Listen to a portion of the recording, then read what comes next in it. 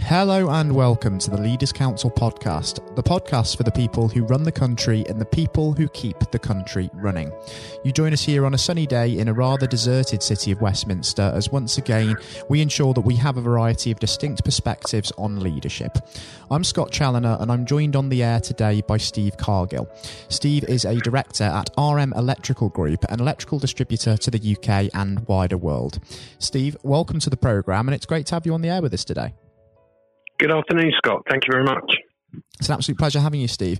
Now, the purpose of this podcast, as I say, is to gather a variety of different perspectives on the topic of leadership. So first and foremost, what I'd like to understand is what that word leader actually means to you personally.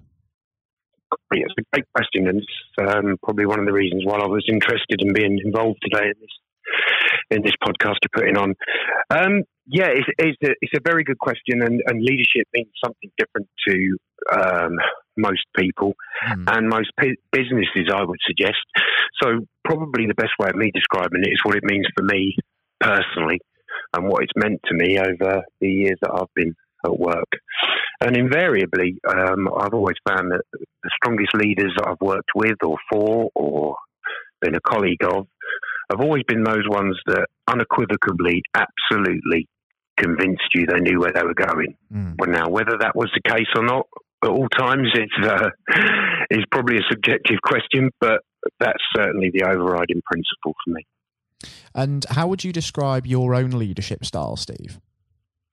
I'd suggest more by example. I'm not qualified.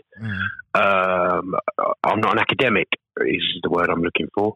I fell into the role that I currently fulfill within R&M as one of the shareholding directors after a few years working for other people, and gradually got myself into a position whereby I was able to start a business within a business and become very successful. But had it been based on an interview process for an existing business, perhaps I wouldn't have got the interview, which I'm sure many people in a similar situation to me would have a similar story to tell. It's quite interesting that it took a little bit of time before you kind of realised that you would be going on and occupying a leadership position of your own, I suppose, and running your own business within the business, as you mentioned there. What would you say was the turning point which made you think, yeah, this is the road that I want to go down? Yeah, I mean, for years I'd always been involved with family members and seen firsthand people that owned their own businesses and the difference between my uncle, for example, who had his own very successful insulation contracting business, versus my own dad, who worked for Ford Motor Company all of his working life. And whilst they both had very successful careers in their own right, one of them became a multi-millionaire and one didn't. And that was kind of the overrider for me early doors, because I obviously wanted to provide the best standard of living for my own family that I possibly could, and it was evident that that's only ever going to be available if you're prepared to work for yourself. And if you're prepared to work for yourself, then by default, you need to be a good leader if people are going to follow you where you're expecting to go. So, yeah. Yeah, of course. It's hugely important to be able to get people on side and really inspire them and get them to go with you. You've talked about your father and your uncle there, Steve. Are they maybe examples of people who've inspired you, or is there anyone else that sticks out that's maybe been an inspiration to yourself throughout your career? Yeah, there's been a number of people that have inspired me throughout my career. Obviously, a default for me has always been my dad, because obviously from a very young age, like most lads and dads, we had a close bond, and it was always important for me to please him as I was growing up. And as I was getting older and becoming an adult, I wanted to make him proud of me, and I think I've managed to do that over the years. But that in itself has always been a very, very good thing for me, because I've always had that reference point, and at times I've often asked myself questions along the lines of, how would he handle this, or how would my dad handle this, or how would so-and-so handle this? But more recently in my working life, there's been 2 or 3 individuals that have had a significant impact on me. One was a gentleman by the name of David Hill, who was an academic chap who had inherited an electrical contracting business in the Midlands from his dad. And whilst he wasn't what you would normally associate with a charismatic leader of a business, he was an intellectual individual who was passed on a successful business, but grew it massively from when he took the leadership role within it. Not necessarily because he was the sort of guy that people were desperate to follow, but he was what I would term a talent spotter. He knew that in order for his business to grow, he would need to get talented people around him to help him. And he seemed to be unbelievably good at doing that, selecting the right people in the right roles at the right time to make his business succeed. And it's a principle that really left a lasting impression on me. That was one of the most influential. The second most influential is currently the chairman of the R&M Electrical Group. He actually started the business getting on for 40 years ago, a gentleman by the name of Brian Robinson, who again, by his own admission, probably wouldn't put himself down as an academic necessarily. He came out of the Royal Navy as an electrical engineer, decided once he'd left he'd start a small electrical wholesaling business, and that business has now grown into a multinational business which turns over worldwide over 100 million. Now, he was a real inspiration to me because obviously he gave me the opportunity to start the business that I now run within the R&M group. But the way that happened would probably surprise most, in as much as I had a business plan for an idea of a business that I thought would really work, and I went to Brian Robinson, and based on just his gut instinct, really, he was prepared to support me and to give us a go. Now, it might have been the fact that he had 3 months left on the rent of a warehouse locally that that was stood there empty, and he probably thought he had not a lot to lose if he gave me 3 months to have a go at it. But he did give me that 3 months, and in that 3 months we made enough significant progress for him to believe in what we were attempting to do. And it's that kind of faith, if you like, in your own instincts that Brian really sort of passed on. It was another light bulb moment, really. I think those examples are really interesting, Steve, because they highlight two really, really important things as a leader. The first thing is that leadership comes in many, many different faces. Some leaders are really good at sticking their head above the parapet and being leaders of men, as it were, but others are much more effective at going quietly about their business, as you say, maybe spotting talent and getting results, as it were. Interestingly as well, with that second example, is that willingness to try things as well, that willingness to take leaps of faith. And I think as a leader, I mean, it's an important part of development, isn't it? Being willing to try things, being willing to get things right, but also every so often get things wrong, and then learn from those experiences and take them forward. Yeah, for sure. I mean, it's an overused term. Many people say you can fail your way to success, and I think most leaders have embraced that as part and parcel of their business life, for sure. I think it's looking at it as sort of winning or learning, isn't it? I mean, you have to take a lot from failure and be willing to sort of take that forward and use that to improve. And I think when people are afraid of failure and try and shy away from taking risks, even calculated risks, they can ultimately suffer in the long run for that, can't they? Yeah, I couldn't agree more. Yep. Absolutely. And if we think about your experience, Steve, in, of course, getting your business within the R&M group up and running and the inspirations that you've had, if you were to give a message of advice to that next generation of aspiring leaders within business, what sort of advice would you give them? Yeah, it's a great question.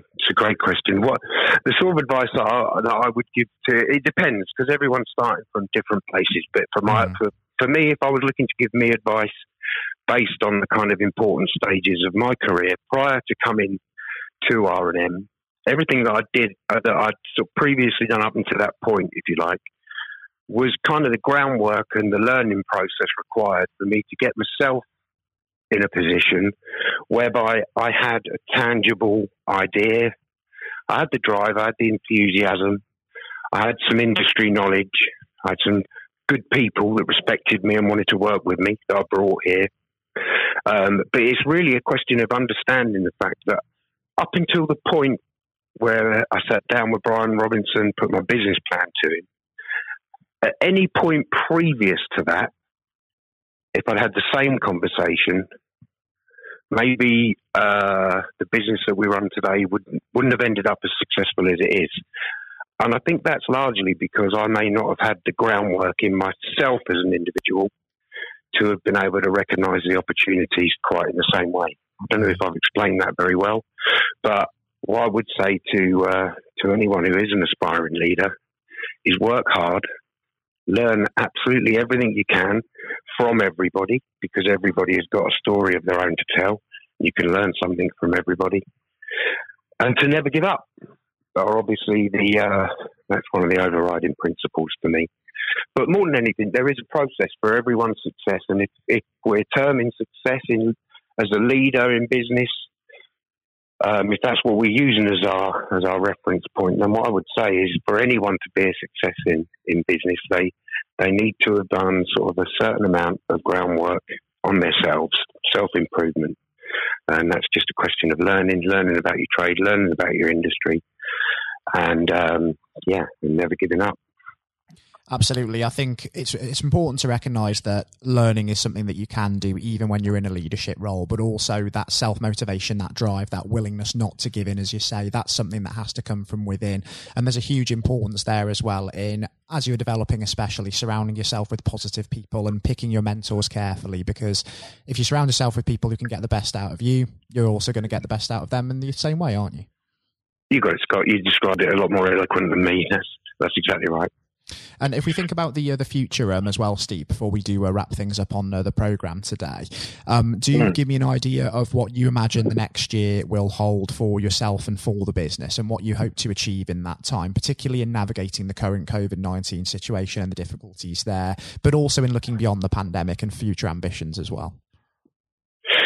Yeah, well, that's a very interesting point, because we've just literally, the end of April, closed off the most successful year that we've had in business. We've been going for 15 years, and whilst we're part of a much bigger organisation, my own smaller limited organisation within it, we tipped over the 16 million mark for the first time the end of last month, which is just a great achievement for all concerned. And March and April weren't as disastrous anywhere close to that we thought they would be. Predicting the future from here is crystal ball gazing slightly, because no one's certain of how things will look when we come out the other side of the pandemic. What I can say is during this period of time, we've diversified massively. We're now one of the biggest organisations selling PPE of all things, not at the expense of the NHS, but into the commercial sector. And I think the ability to diversify coming out of the pandemic is really what's going to separate those that succeed from fail. But my own aspirations for this particular business are to continue much in the same vein, because last year we were 45% up on sales, 40% up on gross profit. We added some unbelievably good members to the team. We opened a branch out in Holland, which has been a roaring success, which has been serving the huge market for the data centre new builds out in mainland Europe. We're going to expand on that. We've also moved into off-site and prefabrication in a big way. We're going to continue to develop those services to the construction trade. And some prudent financial management, some good enthusiastic sales leadership from the team that we've got here, and fingers crossed it won't be as much doom and gloom as perhaps we initially thought. It certainly seems that there's a lot of ambition, even amid the uncertainty, and it's good, of course, that the business as well is also taking on board that innovation as well, because those that innovate, those that adapt, are really going to be in the best position to seize on the opportunities that will come as a result of this. And there will be some of them, because there will, of course, be more market capital out there as well. We are just about out of time today, Steve, but I've got to say it's been a really insightful experience having you on the programme, and also an absolute pleasure. And what I think would be fantastic for the listeners as well is when we start to see sort of the fog lifting in the next few months, we could perhaps have you back on the air with us and revisit this and just catch up on how the business is doing. But once again, thanks ever so much today for coming on and taking the time to speak with me. It's been fantastic. Thanks very much, Scott. I really enjoyed it, Steve. Thank you. That was Cheers, Steve. now. Cheers, Steve. That was Steve Cargill, Director at RM Electrical Group. Coming up next on today's programme, I'll be handing over to Jonathan White for his exclusive interview with England's 1966 Football World Cup hero, Sir Geoff Hurst. Sir Geoff scored over 200 league goals for the likes of West Ham United and Stoke City during his Football League career, but also he remains the only man to this day to have scored a hat-trick in the final of a World Cup after his treble in England's 4-2 win over West Germany at the old Wembley Stadium 54 long years ago. I hope you enjoy listening just as much as Jonathan enjoyed speaking with Sir Geoff, and that's coming up next. We're now joined, though, by former England footballer and still the only man to score a hat-trick in a World Cup final, Sir Geoff Hurst. Thank you very much for coming on today. You're welcome. You're welcome. Good afternoon.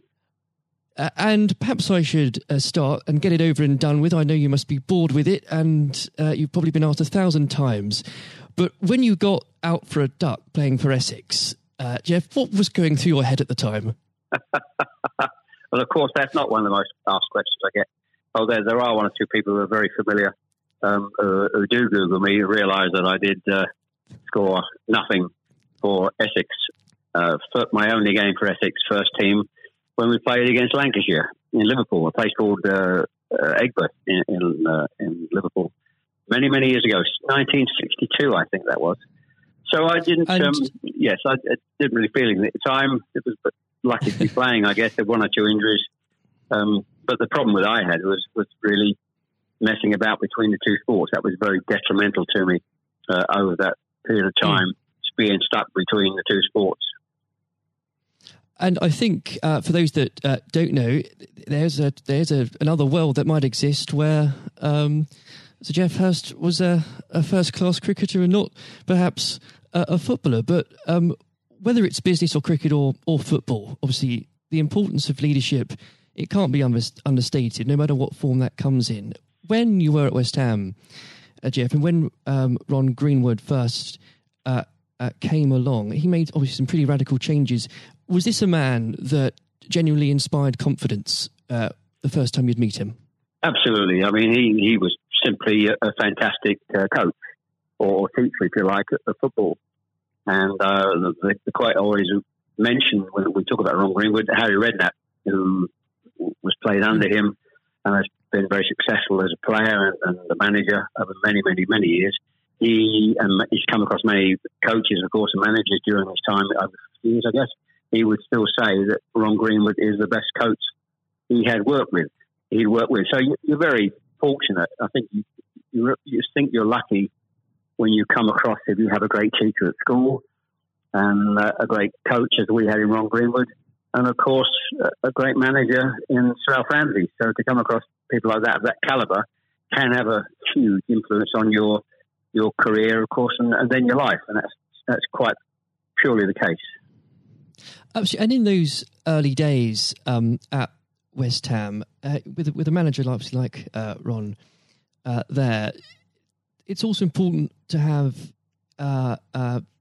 confidence with your other players, and of course they become your friends. Who did you look at the time when to inspire confidence in yourself? Was it Peters? I think probably. Well, I was very fortunate to play with the calibre of the players I did. Again, extremely fortunate to play with the captain of England and West Ham, and Martin Peters, who was a fantastic player. And as far as Martin's concerned, I think sometimes he didn't quite get the recognition he deserved and what a wonderful player he was. In terms of inspiring confidence, I always probably say that the biggest influence for me, I guess, would be the captain, Bobby Moore. Although he was only about 8 months older than me, he graduated through the system probably 3 or 4 years earlier. He played for England in 62, 4 years before the final when I played. And so he was more, looked upon him more as a senior player, if you like, not as a guy with the same age group as me. And I looked at how he trained, how he acted, how he behaved, and how he played. And so he would say, I would also say he was a big influence on me. One thing I would say about leadership, what I do understand clearly in all walks of life, leadership is at the top, is absolutely vital for a business football team in any walk of life to be successful. And it's quite evident. I was in the motor trade for a long time as well, selling car warranties to car dealerships. And you could almost tell when you walked into the business, many of the car dealerships, you could almost tell from the moment you walked in by initial reaction, people came and welcomed you, that the business was well run or conversely not well run at all. And so I understand the value and quality of leadership. And that's why I'm very fortunate to be involved in my career in those early days with two great leaders in Ron Greenwood and Alf Ramsey. Absolutely. And since you've already brought him up, Jeff, I think it'd be remiss not to go a little bit further with that. But obviously, after at West Ham, your playing came to the attention of Sir Alf Ramsey. Now, there's a man I'm sure when you walked into a room, you knew who was in charge. When it came to managing that England team, what was his style like, Jeff? Well, the first thing I say about Alf Ramsey, he's probably over my life the most powerful influence who had on me as a person. Naturally, it happens to an extent because he's got your whole career in his hand. Whether he picks you for England or he doesn't pick you, it can have a great impact on your career and, of course, your life. But in that era, I was involved for 6 or 7 years. It was quite clear who was the boss. He was quite very, very strict. Probably at a time, maybe overly strict, but at times you probably wouldn't necessarily get away with it in today's football because it's changed dramatically in how you deal with players then and players now. But he was the most powerful man I came across, and very few people. And he was quite ruthless in getting people out who didn't want to be part of a group, part of a team. It is important that if you've got a group of people, and that's in any walk of life, they're all singing off the same hymn sheet, and you don't have anybody that's griping or moaning about the system. And if you've got people like that in the organisation, one thing I have learned, and I've taken it on in my life, my family, you've got somebody in the group that doesn't want to be part of it, you get them out. And Alf, I think, was quite ruthless with that in his staff. And I think that's one of the most serious things I think I've learnt over a long period of time. And is there, do you think, a specific moment, I'm sure there's probably dozens, but is there a specific moment, if you could perhaps pick right now, that did show those qualities in Sir Alf so sharply? Yes, I think for me, certainly, I think there are instances of players who you thought would be in the team, or certainly in the squad, and surprising they were not. There was no necessary reason for it, but looking back, I do think perhaps they were people that Alf didn't think wanted to be part of a group. So that's for me. In terms of my personal view, I think that it looked prior to the World Cup that I was going to be playing in it. Only a few games before I was playing, and I played with Jimmy Greaves in a game against Yugoslavia only a couple of months before the final. And it looked at that stage as if I was going to be playing in the team. But in a couple of more friendly games before the final in Poland and Norway, I think, and Denmark, I played 2 of the 4 games, and I probably didn't quite replicate my form that I'd been showing at West Ham and in the early couple of games for England. And he left me out in the first game of the World Cup against Uruguay. He started off with Jimmy Greaves and Roger Allen. So I had an impact of thinking at that stage I looked like I was going to play, and didn't start because of just a lack of form. I didn't play quite well enough to justify my position. And somewhat fortuitously, I only got back in the team because of a nasty gash to shin on Jimmy Greaves' leg. And I think what you've said there, Jeff, actually does sum that up really well. And more than that, whilst it's important to have that someone in charge with those qualities, it's almost useless if there isn't a strong and unified team behind them. And there really must have been moments, Jeff, maybe there weren't, but let us know, in that 66 competition, the prolonged pressure on all of you, the weight of a nation, did it get to you? Oh, not for me personally, no. I think, and I don't, not for me, not for a second. I think I was just happy to be be involved in the squad initially. Not at all. You're not aware of the magnitude of the occasion, really, looking back out. So I never really felt. People talk about pressure a lot, and it's there, and players talk about it in life. I didn't really necessarily feel any great pressure during the time I was there.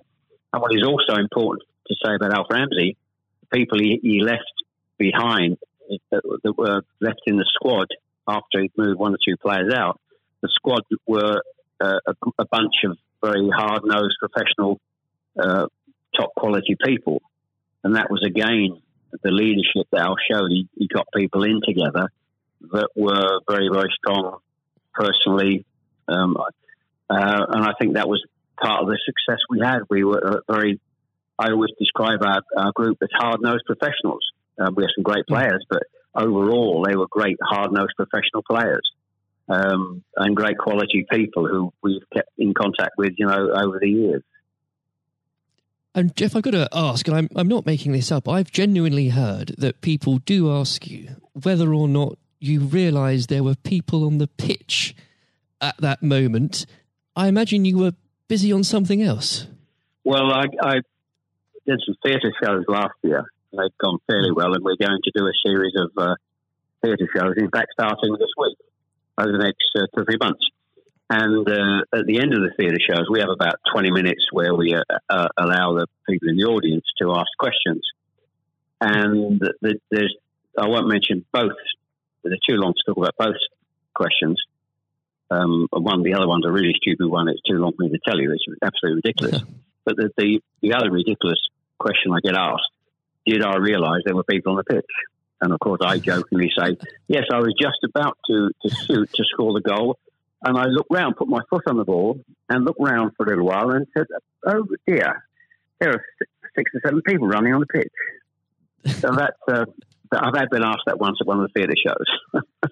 So I make a joke about that and saying, yes, I put my foot on the ball and waited, just had a glance round, Maybe it does prove there are things such as stupid questions, really. Yeah, there certainly are. I've got another one which I won't bore you with. It won't be too long to tell you. I was in a Jersey, or Channel Line, Jersey or Guernsey, 2 or 3 years ago, and most stupid, irrelevant questions, absolutely nothing to do with football whatsoever, which was absolutely, but I can use that now because it is quite funny. Well, maybe another time then, but we... well, you want me? I can tell you if you want. You got time? I can tell you if you want. Jeff, go on. I think it would be silly if I said no at this point. Okay, so I was doing at a dinner in the Channel Lines, 300 or 400 people, black tie dinner, guest of honour. On this occasion, I was speaking for about 20 minutes, then allowing questions from the audience at the end of the evening. And there was the usual football questions, and then all of a sudden I had somebody at the back who asked a question. I didn't quite hear what he said. He didn't have the microphone with him. So I said, I didn't hear what he said. Can you please give this chap the microphone so I can hear clearly what he said? So the chap had the mic and he said, when a turtle loses its shell, is it naked or is it homeless? Right.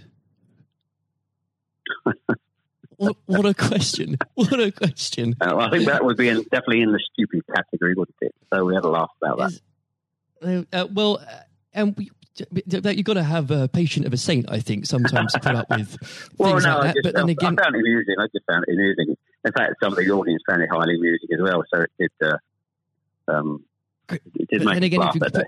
If you can put up with my questions, you can probably put up with anything. But there would have become a point, though, Jeff. I think you were a young man when obviously this happened, when you must have realised that teammates, began looking at you for leadership. Is that something that occurred to you, or did you just realise that by one way or the other, people actually begin to look up for you for inspiration? Well, possibly. That's never really struck me until you've actually mentioned it now, quite frankly. It's a new question. Does anybody look up to me? I'm sure perhaps there are people who pay you compliments of fans of West Ham and Stoke, and of course the England fans who I think probably it would be very immodest of me to to suggest I felt that somebody was looking to me for inspiration. You don't have to, but I will. It's okay for a third party to do it. Perhaps that may have been the case over the years. People look at you and maybe it has a helpful effect. But I do think you how you behave and set examples on and off the pitches, people must realise that has an influence. How you react and behave to situations on and off the field surely probably has an impact to younger players coming into the team latterly. And with that, looking at football today, is there anybody that you think particularly on the field or the sidelines that strikes you as someone with those qualities that you could identify in a natural leader? Current players, you mean? Oh, players, managers, anybody that you look to today, really? Well, I think some of the outstanding. I think the best example about a leader at the moment is Klopp at Liverpool. He has been absolutely fantastic to acquire the players and get them to. Their attitude is absolutely fantastic. They're great players, but there's more than just being good players in football. It is need to have a good player with a fantastic attitude, and their willingness to work for each other and the team is absolutely outstanding. Hence these unbelievable results.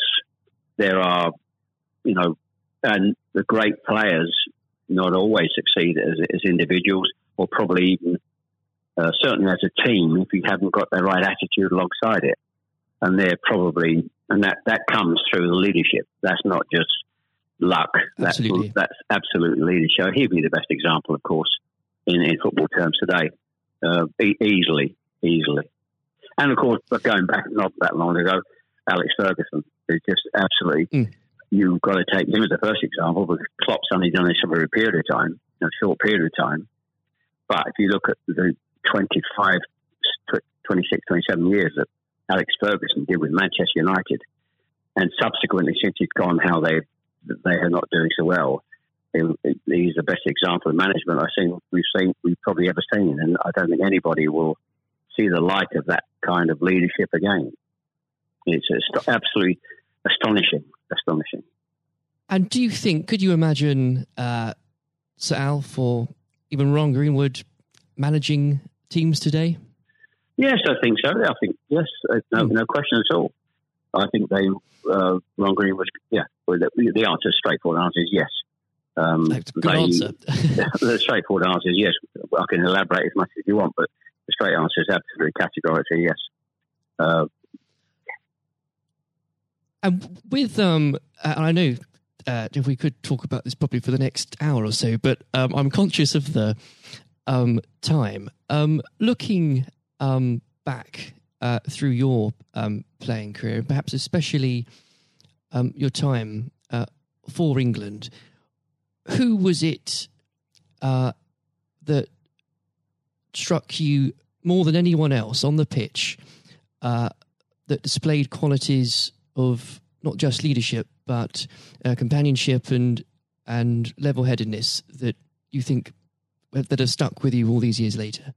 Well, I think I was very fortunate, and I wouldn't pick any one player out. I think looking at that, so many, and that's why we were successful, because we had so many showing all those qualities that you just mentioned throughout the team. I think that was outstanding, and it's an opportunity to talk about all of them in that breath.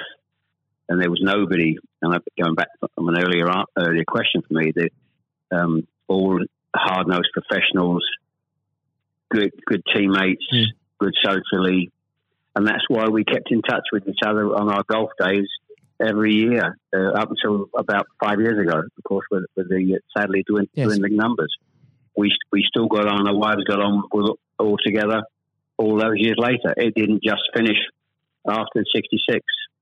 That reunion, that camaraderie, that team spirit, getting on with each other lasted for a long time.